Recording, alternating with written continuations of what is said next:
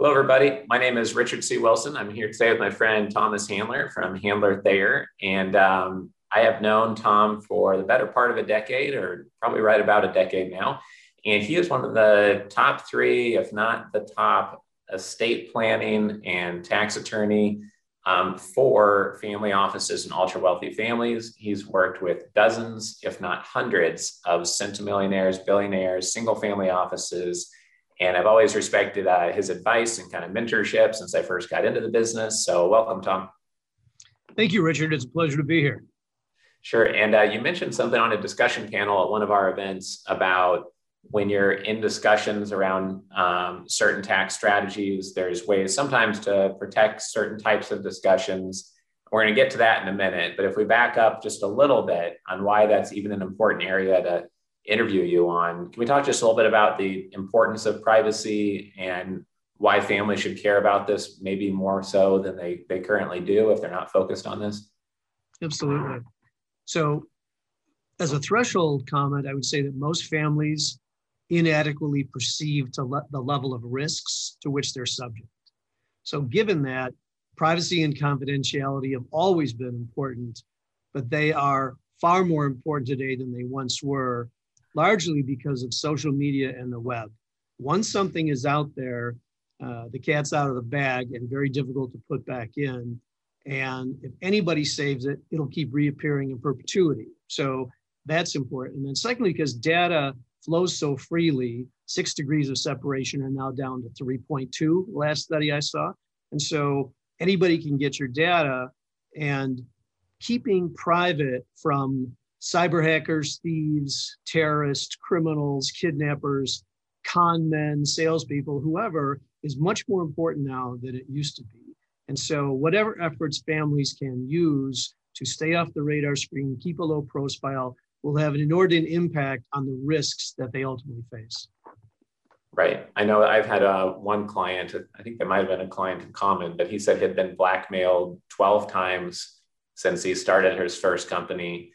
And, it could be anything from a secretary, threatening him with someone, threatening him with something, or somebody from outside the company. And you just open yourself to more, attacks or approaches of that type, I guess, if you, wave the flag all over the place about what you're doing. But I also have seen daily Wall Street Journal columns on, the IRS building up their wealth squad and IRS, getting more funding to audit more individuals. And what type of privilege is there between a CPA and a client versus an attorney and a client? Like what should investors know about any privileges that are there in terms of private discussions?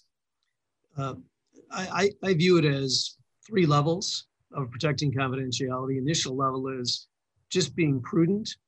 For example, naming trusts and naming family holding companies. I advise clients to keep their name out of those enterprises, because if someone can attach that entity to your name, someone leaks information from a bank, they realize how many assets are there, someone at a brokerage firm sees it. Although I would think for the most part, firms are quite good. All it takes is one person to breach confidentiality, information gets out. So keeping your name off of things is important for a whole host of reasons with government agencies, banks, securities firms, wirehouses. Secondly, there are things that can be done, contracts and specific agreements for non-shop confidentiality, privacy, non-disclosure, all the help, for example, having agreements, they can't talk to the media, no books, no rights, punitive treble damages, and they forfeit twice they made off the book or the interview for doing it. And so things that really provide a great disincentive to protect that privacy. And then you have this CPA privilege, which has been badly eroded over the years. So it's there. It's almost like a priest, minister, rabbi privilege. There's something there, but ultimately you're going to get compelled to testify in court in most cases. Then the attorney-client privilege, which I've seen agencies attempt to breach privilege and compel us to come forward with documents or information. And we have fought it every time, and we have never come forward we've never willingly come forward. We've always shown up and said, nope, it's privilege. We're not going to be there. And I think that that's what most firms would do. And so that is the highest level law out there available to protect the confidentiality of your documents, where even under court order, I could be disbarred for giving up that information. That's a pretty strong disincentive to keep things private. Right, for sure. So if part of this is related to tax planning and you have a string of emails between you and a CPA, if you're able to bring an attorney into the mix to also comment on that whole conversation, even if they come in at the 9th hour and it's email number 22, but then the attorney enters that conversation for another look at that conversation, can you envelope and package your whole tax planning efforts or a deal because the attorney was involved at some point, or is it only at the point that they got involved, or how does that play out? Sure. So the interpretations vary among various courts around the country, so that's kind of a given. But as a general rule, the attorney, in your example, neither attorney would have to disclose that information. They're doing their job and we can count on them. The accountants would typically be limited to the CPA privilege, which is not as strong.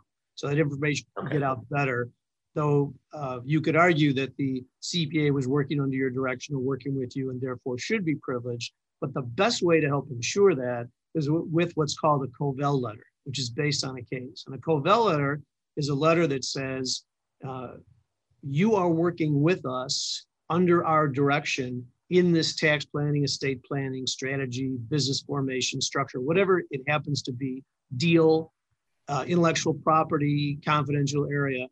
And at all times, although the client can pay you directly, you're working under our direction and you're part of our privilege. So having that letter is the highest level document available to help ensure that people like CPAs, actuaries, benefit consultants, strategists are also wound under that attorney-client privilege. Great.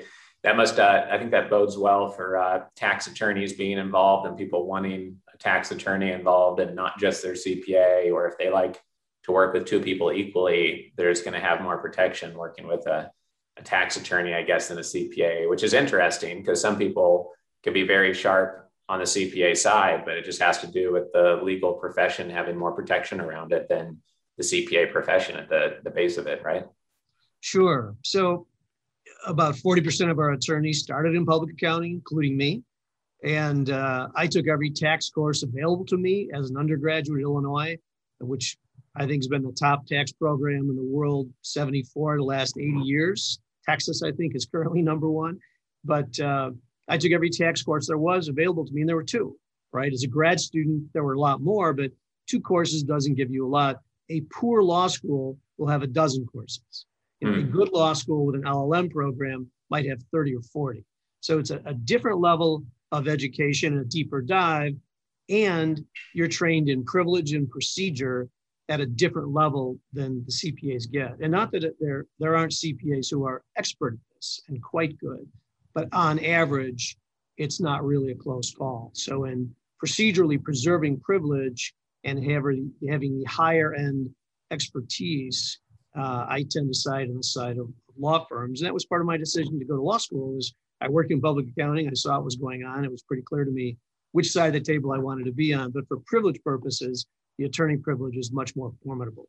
Sure, makes sense. Anything else related to single family office privacy, private investor privacy, or tax planning that you wanted to bring up related to this topic before we close out? Yeah, I would say that we attempt to routinely use Covell letters, particularly with large engagements and large high net worth, high income clients, because one, they're highly targeted. The Wealth Squad alone is formidable. And even in the last 12 years, audits of the top 1% have gone up precipitously although the overall number of examinations have gone down. So the focus has shifted, and you've got the top 1% paying more tax than the bottom 90%. So of course they're going to spend their time there. And under the Biden proposals, that number is going to become much more egregious, right? So we know where the money is. And in addition, the Biden speech, which I call, for lack of a better word, eat the rich speech, made it crystal clear these taxes are punitive, they're confiscatory, and they're squarely aimed at the top 1%. So the writing's on the wall. So with that, I would suggest that more liberal use of Covell letters is prudent with CPAs, actuaries, benefits consultants, strategists, the whole shot. At least you have the chance to protect documents. Putting the words attorney-client privilege on documents should be more important, and being very careful not to let privileged documents seep out. Because if they seep out to a spouse or a roommate or someone that's not subject to privilege, then the smart prosecutor or IRS attorney will go at that person and say, so-and-so, Mrs. Jones, did your husband happen to mention this deal to you? Yeah, he talked all about it. He's very excited. Well, how did that work? Did you ever see? Yeah, I saw those too. She is not covered by the privilege, arguably. Mm-hmm. So it becomes very important not to let it out. It's more likely going to consultants or people more distant than the CPA or the lawyer. Sure. But prudence and protecting the confidentiality has a bigger upside and a greater downside than it did in the past. And so this should be paid attention to more than it currently is. Right. Great. Makes sense. Well, I appreciate your time here today. If anyone is looking for someone to help their single family office get things structured correctly in terms of either estate planning or tax planning, I've known Tom Handler for a long time, and I know he's worked with hundreds of family office clients. And how many people do you have on your team there, Tom? We have 24 attorneys and a support staff of something smaller than that. So we're based in Chicago. We have offices in Scottsdale, Naples, Florida, Palm Beach, Florida, and Washington, D.C., and clients in 40-some states, all the territories except Guam, and about 40 foreign countries. So we travel a lot and do a lot of Zoom calls. Yeah, I can imagine. Well, I'm in Scottsdale now, so if you want to have a 10-minute cup of coffee sometime when you're in town, let me know. And I appreciate your time here today. Thanks so much for having me. Have a good weekend. You too. All right, buddy.